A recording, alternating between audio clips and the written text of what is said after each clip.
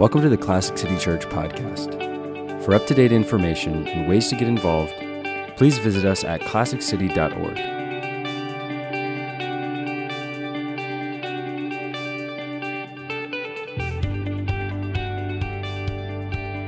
Good morning. Thank you. It's great to be with you all again. So we're continuing a series on the Psalms this summer. We're looking at the Psalms, see what they can teach us, what they can model for us, how we can imitate the Psalms, and what they can show us. The last couple of weeks I've been looking at some different types of Psalms. Psalms for different emotions, Psalms for different occasions. We looked at the laments to show that we can cry out to God. We can be sad and frustrated and angry even, and that God invites us to walk with him through those emotions and through those experiences, and that actually can be a holy act of worship to do that. And then on the flip end, that God invites us to celebrate with him. He wants us to genuinely engage with him in a way that's excited and enthusiastic and really excited about what he's doing in our lives and the world around us, and to celebrate that. We kind of talked about how we can transition from a lament into a celebration, and how there's just this common thread of God's love and his mercy and his kindness, and how those kind of continue to carry us through each of those things. And so today we're going to continue looking at a different type of psalm, psalm of praise, and see what that can teach us and model for us. Because I've been kind of continuing with this kind of thesis statement, this kind of idea that the Psalms are the soundtrack of the Bible. They are the musical expression, the poetic expression, the emotional expression of what so much the rest of the Bible is trying to teach us and show us through stories, through lessons, through theology. Whereas all of those things just kind of tell us about these things, the Psalms are something we experience. The Psalms are something we can participate in and mimic or model our faith life after. And so they kind of serve a unique purpose there. And we've looked at different genres of Psalms, different occasions, and different emotions, like I've mentioned. But music can do other things. Sometimes we use music to teach. We use music to entertain. We use music to express ourselves, but sometimes we use music to teach, to learn something, to make something known. I guarantee, I don't know for sure, but I bet you, I'd put money on it. I bet you 100% of everyone can sing a song, the same song, and it's called the ABCs.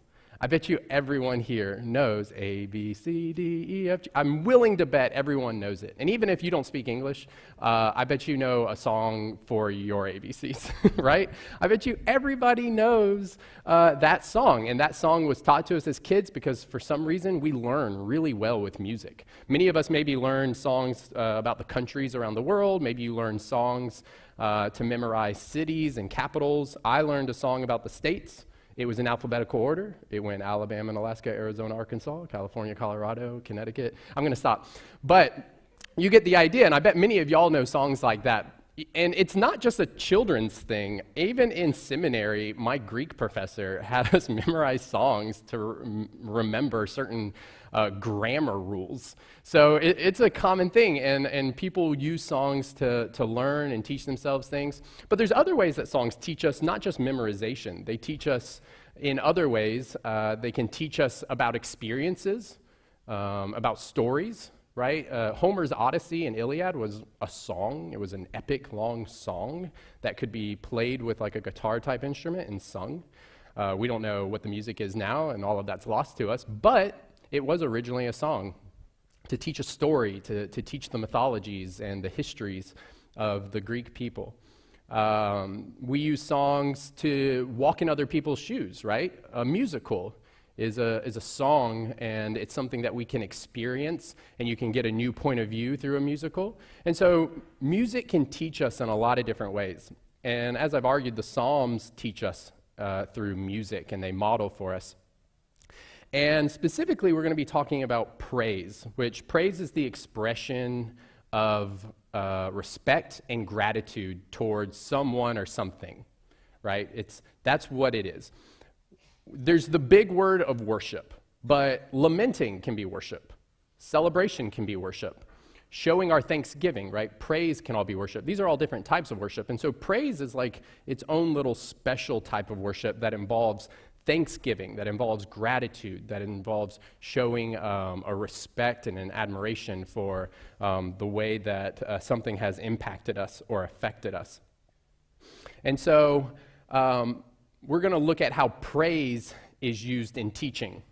And whereas I've been kind of arguing the Psalms are teaching us a lot of things, I want to talk about how our praise, your praise, when you're praising God, can actually be used to teach others.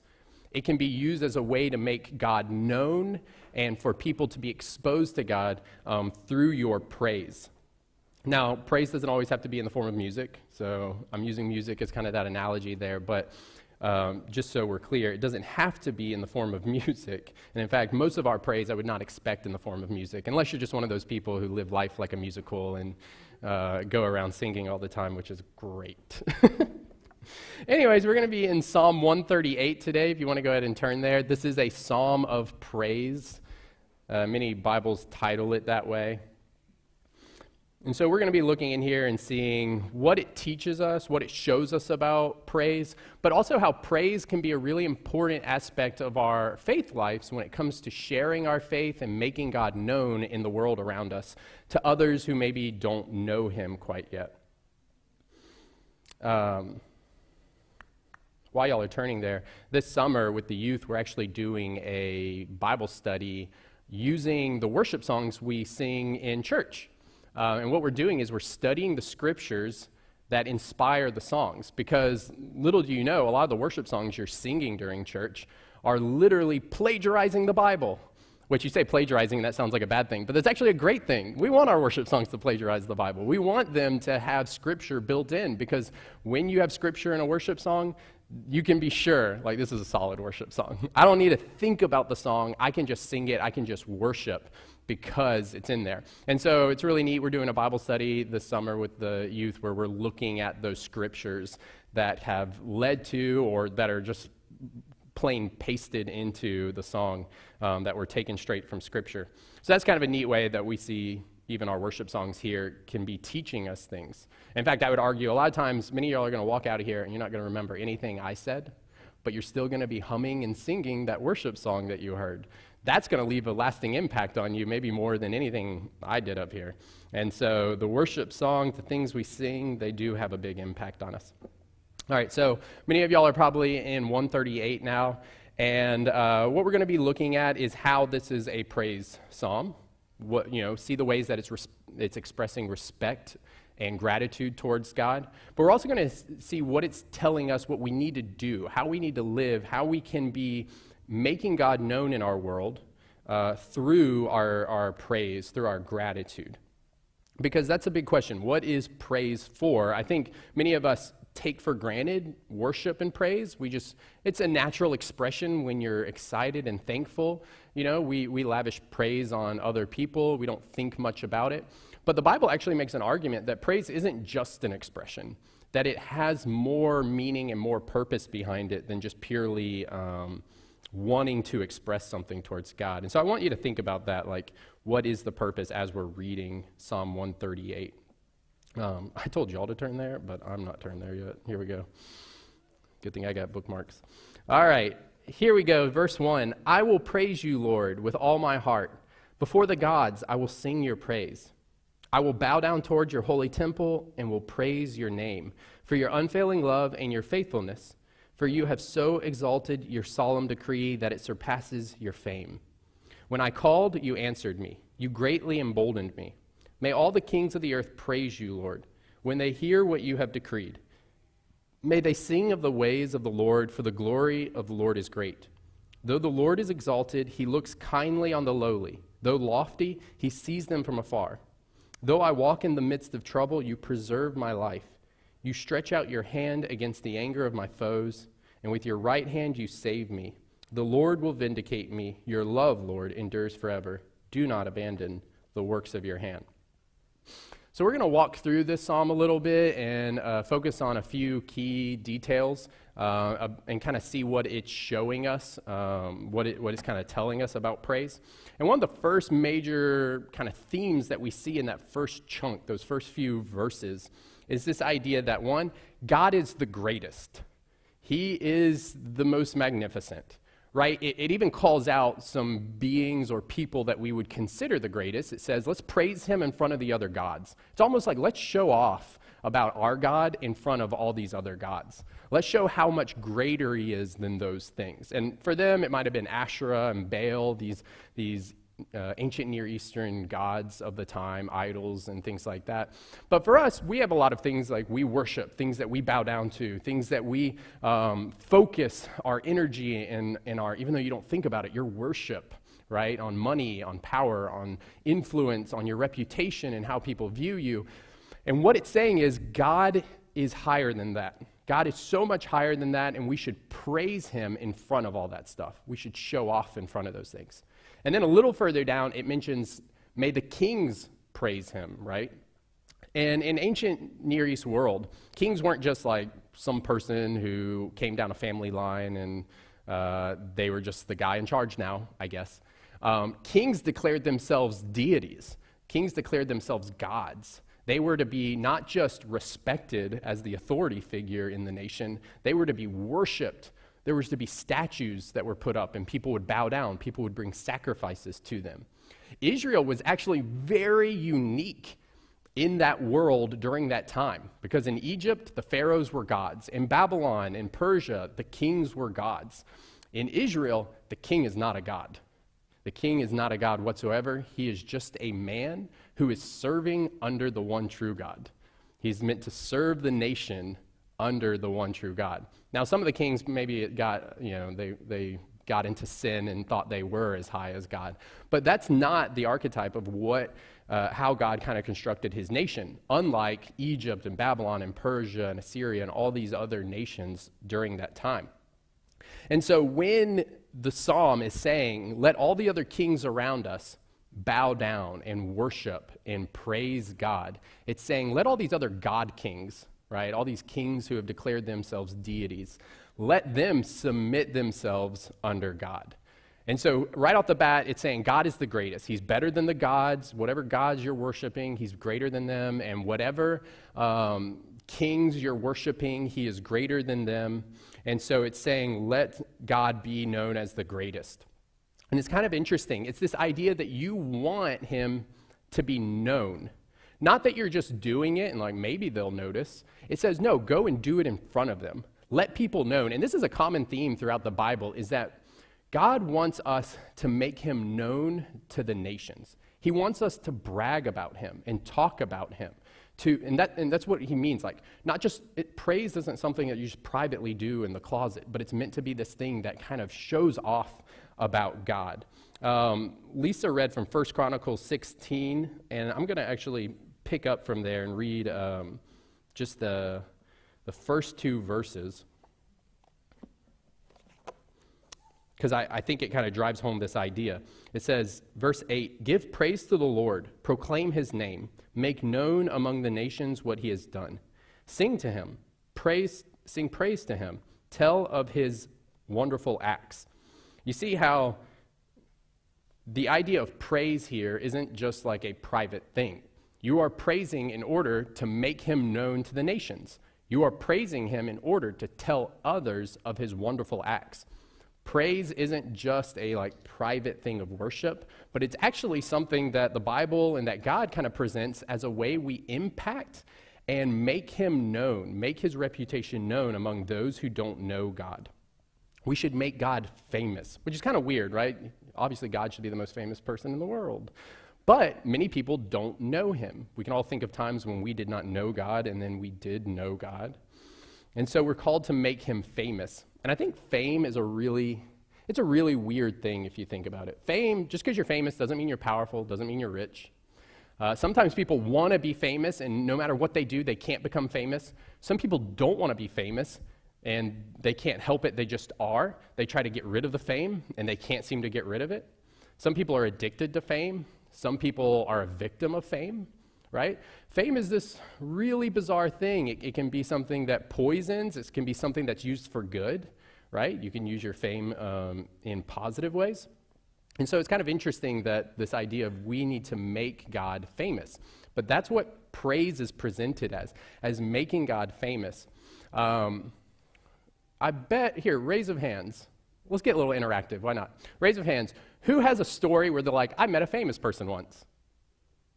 Wow, yeah, that was better than I thought. I'd say that was over 50%.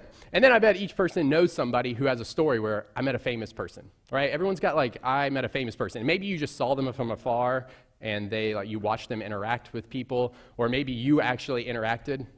And something I notice is just like a trend when people share their I met a famous person story, it always seems to get boiled down to, were they nice or were they rude? That's like what people like. Either you're telling the story of meeting the famous person, and the moral of the story was they actually were nice. Can you believe it? I didn't expect that, but they're actually pretty nice. Or you tell the story, and then the people listening are going like, but did you think he was rude? It sounded like he was rude. Was he rude? And for some reason, we get tied up in like people's reputation, and then you decide from that one interaction that person's a bad person, or no, that person's actually a really great person. And I sometimes think about those stories, and I go, yesterday, if I was a famous person and someone came up to me and said hi, I would be put in the rude celebrity category. I would not, I think we decide this fate about them based on that one interaction. But it's interesting when we tell others, we proclaim the actions of others, we kind of make these decrees about whether they are good or whether they're bad, whether they're rude or whether they're nice. And in a strange way, that's what praise is doing. We're going around and we're saying, hey, I've had an interaction with this famous person named God. And let me tell you, he was really nice. He was really great. That was a great experience. And you sharing that experience actually paints people's perspective of what God is like. But sometimes we totally forget. This is how I know that I'm a broken person in need of a Savior, because when I go through a really hard time, and I turn to God, right? Ooh, I'm a good Christian. I pray to God about my hard thing I'm going through. And maybe I talk to some other Christians so I can get some sage Christian wisdom. And they say, be patient. Just wait in the Lord. I go, yeah, that's good advice. I'm going to be patient. I'm going to wait in the Lord. And then when finally things resolve themselves, and maybe they don't resolve themselves on my timing or the way I want, but they do resolve themselves. I've experienced God walking with me through that situation. And this is how I know I'm broken, because then someone says, hey, how have things been? And I go, well, I had this little dip here, but now I'm on the up and up. And that's it. That's all I say. God's not a part of the equation. I don't say, oh, and I went to God over and over, and then finally he walked through with me. I just totally forget him. I leave him out of the story. It's kind of like if you were driving down a really busy highway and all of a sudden, violently, your tire popped and you swerved through the road and you pulled off to the side and you're like, oh my gosh, that was pretty scary, that was pretty nervous. Many of you maybe know how to change a tire. Some people don't, and so let's imagine you don't know how to change a tire. You think, who should I call? This family member or maybe this friend? And you call one of them, all right, and they come. And they help you change the tire into the dinky little spare. And then they follow you to a tire store to get a new tire put on. And then they even follow you home and just make sure, are you okay? Are you cool? Everything's good? Okay? And then you're telling somebody about this story later. And you're like, well, yeah, tire popped. It was scary. And then an hour later, I was home safe and sound. And they'd be like, really? That's weird. How'd you get home safe and sound? How did everything work out? They would be like, there seems to be more to the story that you're not telling me. It's because you've completely left the hero of the story out, the person who came and saved the day, the person you helped. And I think most of us, if a friend took time out of their day and came and rescued you in that kind of way, you would be like, oh, this person's awesome. Here's what they did. They helped me. They provided for me. They served me in this way. They're awesome. You would sing the praises of your friend, right? But a lot of times in our lives, we kind of forget. We leave God out of the equation. But when we're leaving God out of the equation, when we're not praising him, when we're not making him known, because God's working in your life, right? If you have a faith, if you have a relationship with Jesus, he's a part of these aspects of your life. But when we forget to praise him, we're not making him known to others. people are missing out on getting to know who God is. I think two of the best people at this I know are Lisa Mason and Elizabeth Rogers, my wife. Yeah, give it up. I think they're so good at, when they're just having a conversation with someone, they talk about God like he's a real person who actually was a part of the problem, not causing the problem, but working through the problem. God was actually a part of the situation, and he was part of the resolution. He was a part of the victory in whatever situation. They give credit where credit is due, and when you do that, that has an incredible testimony, an incredible impact. It's a form of evangelism. And so I think we think of praise as something we do here in these chairs, separated from the rest of the world. But really, the way the Bible's presenting it, praise is a way we make God known to the gods. It's a way we make known to the kings. It's a way we make him known to the nations. It's a way we make him known to others. And when we're not praising him, we're kind of denying people an opportunity to know God, to maybe ask the question like, that Jesus guy, he helped them. Could he help me? Is that something? I mean, I'm watching them. They're a great person. I respect them. Could he be a part of my problems, my things I'm dealing with? Paul actually kind of speaks to this a little bit in Colossians chapter 1. And he says this in verse 27 through 28. To them, God has chosen to make known among the Gentiles the glorious riches of this mystery, which is Christ in you, the hope of glory. He is the one we proclaim, admonishing and teaching everyone with all wisdom, so that we may present everyone fully mature in Christ. To this end, I strenuously contend with all energy Christ so powerfully works in me. He's kind of saying, like, we're having this impact on Gentiles. We're having this impact on people who don't know Jesus yet. And a big way that that's working, a big way that we're proclaiming him, is by demonstrating the power that's already working inside of us, demonstrating the blessings that he's poured in us, demonstrating our relationship with Christ. When we are showing this and displaying this, this is how people are hearing about Jesus and receiving him as Lord and Savior. And so when we praise, we are giving people the opportunity to know God better. So that's my first point. God is the greatest, and we should make him known. We need to make him known. But why is he the greatest? That's kind of a dumb question, right? He's God, right? Whoa. But the Bible doesn't take that for granted. The Bible tells us, why is God the greatest? I think we do take that for granted. Oh, he's just God. It's by definition, he's the greatest. But Psalm 138 tells us that God is worthy for one specific reason, because he cares for the lowly. That's what we're told.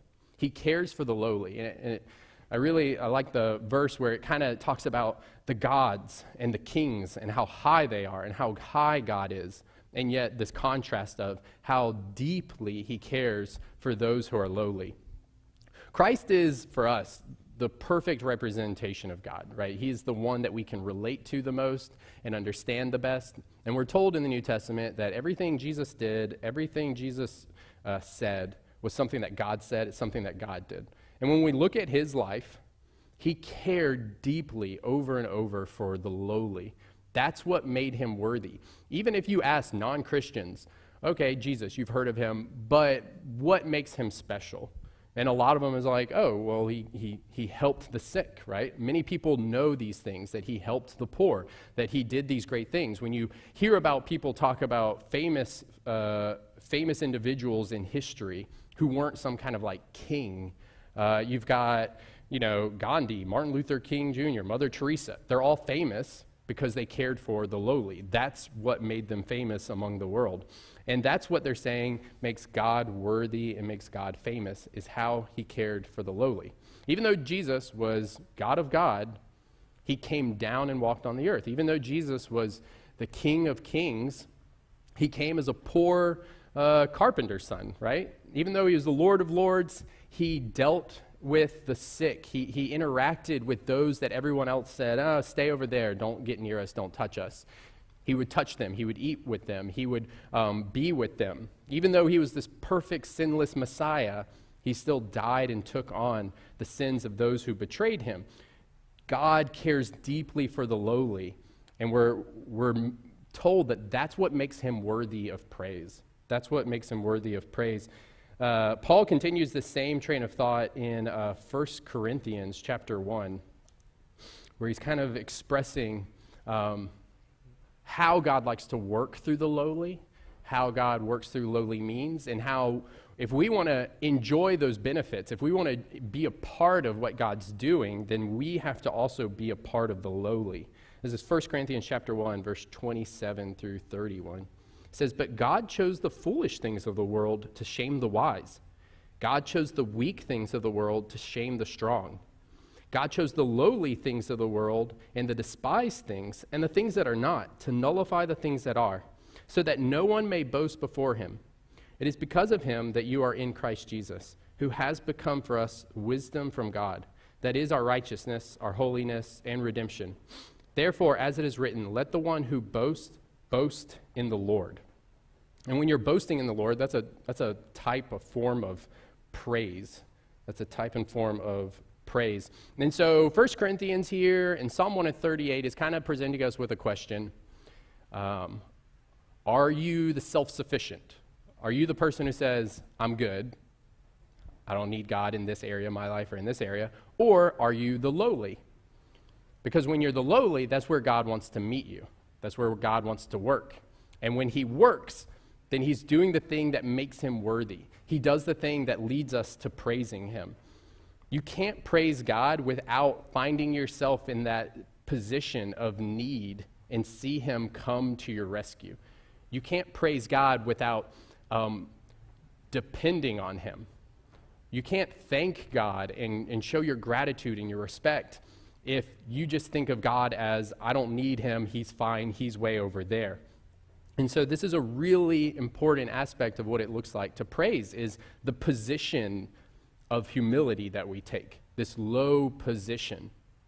And that kind of leads me to my third and final point that I want to look at from Psalm 138, is this idea that when God comes, when we call out to him, he answers. That's what it says at the end of the psalm. I called out to God and he answered.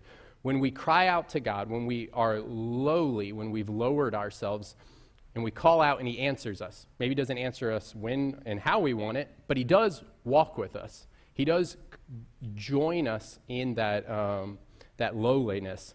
When he does that, it says it emboldens us. It strengthens us internally. It builds our strength and our resolve. We become emboldened.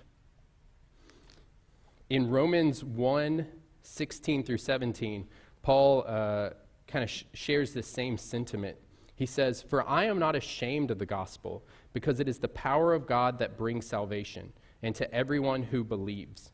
First to the Jew, then to the Gentile. For in the gospel the righteousness of God is revealed, a righteousness that is by faith from first to last, just as it is written, the righteous will live by faith."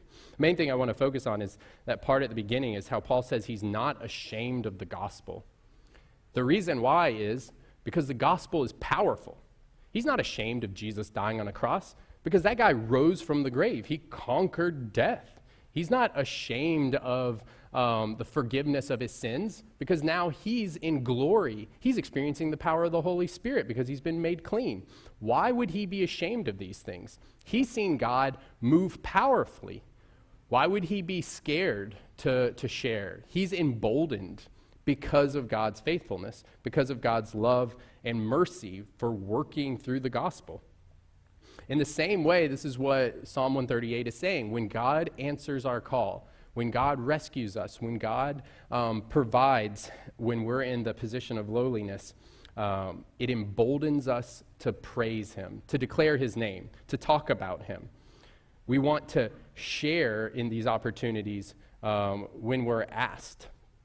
When I was in college, I was really growing in my faith, and I got to a point where I wanted to be sharing my faith more. I think a lot of Christians experience that. You've started growing spiritually, and you're like, I need to be doing more, right? It says make disciples. I need to be making disciples, or I need to be proclaiming his name to the nations, if you will. And it was just something that I struggled with a lot. I was very nervous and very tense about talking to somebody, and I just kept making the excuse, like, I feel like nothing's happening. I feel like the opportunities aren't presenting themselves. And I had a mentor who discipled me that I met with, and I kind of opened up about this, and I was like kind of dreading because I was like, he's just going to tell me, toughen up, right? Just toughen up and, just do it. God tells you to do it, and he's done so much for you, and you need to just suck it up and do it. But what he actually asked me was, have you prayed for opportunities? Have you asked God, present me with an opportunity to share about you? I said no, because in my mind, I thought, I need to do this for God. I need to prove myself to God. That's not what the gospel's about at all. The gospel's about, no, God wants to partner. In fact, he wants to lead the way. And if I'm not praying, if I'm not asking God to lead the way, even in this area of my life of sharing, what am I doing? So I started doing it. I started praying each morning about, God, give me some opportunities. I think they started off as very half-hearted prayers. But what's crazy is, little by little, every single day, it might have been a big opportunity, it might have been a tiny little passing opportunity where I just said something to somebody in the checkout line somewhere. But each day, God was giving me opportunities. And when I was seeing God answer my prayers, it made me feel like, oh, God really is the one in control of this situation. When it was just me, no prayer, just going into a situation, I felt like I was weak. I didn't have an advantage. I felt like they were in control of the situation because I was just like, oh, I want to talk about Jesus, but I'm scared of what they'll think of me. But when I prayed and the situations were presenting itself, I was like, oh, God provided this opportunity. God provided this situation. He's the one who has determined the battlefield, so to speak. He's the one in charge. He's the one leading the way. And so because of that, just that small thing, that attitude, even though I might have had similar situations prior, just because I knew that God had answered the prayer and that he was in charge, I felt so much more bold in just talking about my faith, about my relationship with Jesus, proclaiming his goodness and sharing about him. I'm not even talking about like walking somebody through the gospel. I'm just talking about making Jesus known and how he is involved in my life. I was just so much more emboldened because I knew that God had answered my call and that he's the one who had provided the situation. That's what it means when it says we are then emboldened to praise. That when we are calling to him and he's providing, it strengthens and emboldens us to proclaim his name to the nations, to make him known among us. So those are kind of our three areas that I kind of wanted to talk about through Psalm 138. And something I didn't say is, even though you might have noticed, they all kind of lead into each other. It's kind of a chain reaction. You could call it a circle of praise, if you will. It starts with God is the greatest, right? He's over the kings and he's over the gods, the god kings. And the reason he's the greatest, why, is because he cares for the lowly, like us. And when he cares for the lowly, it emboldens us, right? And when we get emboldened, we want to proclaim and make him known that he is the greatest. And he's the greatest, and it's just this kind of circle. And I was kind of like, I'm going to stand up and talk about this circle, and a lot of people are going to like, I can't follow you. And so I made a graphic. Look at that. So God is the great. I did this like last night at midnight. I was like, you know what? A graphic would be really good. God is the greatest. God, we know he is the greatest. But why is he the greatest? Why is he worthy of praise? Because he cares for the lowly. But when he cares for you, the lowly, when he cares for me, the lowly, when he cares for any of us, he answers our call. It emboldens us. And we're emboldened to do what? To proclaim and make him known. Make what known about him? That he's the greatest. And it just kind of feeds into itself. I thought that was helpful. That's how I was imagining, as I was reading Psalm 138, I was like, oh, there really is a logic to this. There really is a flow. There really is a path here that we're on. And so I hope maybe that'll really be the thing that sticks with you with Psalm 138, because I think it really helps encourage us and understand the role that praise has, not just in here, but out there. That praise really has a role in your life, at work, at school, in your neighborhood, with your families, with your friends. That praising God, talking about how he's in your life, how he's working, just like you would talk about the friend who came to your rescue when your car broke down. In the same way, we talk about God who comes to our rescue day in and day out. We proclaim him and make him known so that others have this opportunity. So as I said, the Psalms are this musical soundtrack of the Bible, the poetic expression of what the rest of the Bible is kind of showing us. And that music can be used to teach us, like I mentioned, the ABCs. It teaches us a lot of things. Lion King, it teaches about the circle of life. Psalm 138 teaches about the circle of praise. All right, there's a lot of teaching going on there. And praise is when we're showing our respect, our gratefulness, our thanksgiving to God. And whether you're doing that in the form of song or not, which most often our praise probably isn't in the form of song, it points other people to God. It points other people to Jesus and makes his greatness known. And so it's this circle of praise. We praise God because he's the greatest, but he's the greatest. He's worthy of praise because he cares for the lowly. And when he cares for us, when he answers our call, when he loves us and shows us mercy, it emboldens us to just continue that cycle of proclaiming his greatness to the nations. Let's pray. Lord, we are so thankful for you. We're so thankful for your word. We're so thankful that worship and praise really is more complicated, more deep, presents and provides so many more opportunities than we're always aware of. Father, we just thank you for your Son who came and served us. We pray that we would remember just how much we depend on him and how much we need him, and that it would lead us to praise, but not just privately and internally, but externally and to the world, to our friends, to our neighbors, to our coworkers. We pray that we would praise you in front of them and before them so that they can know how great you are and that there's an opportunity even for them to join in praising. We love you and we thank you. Pray this in your Son's name, Jesus Christ. Amen.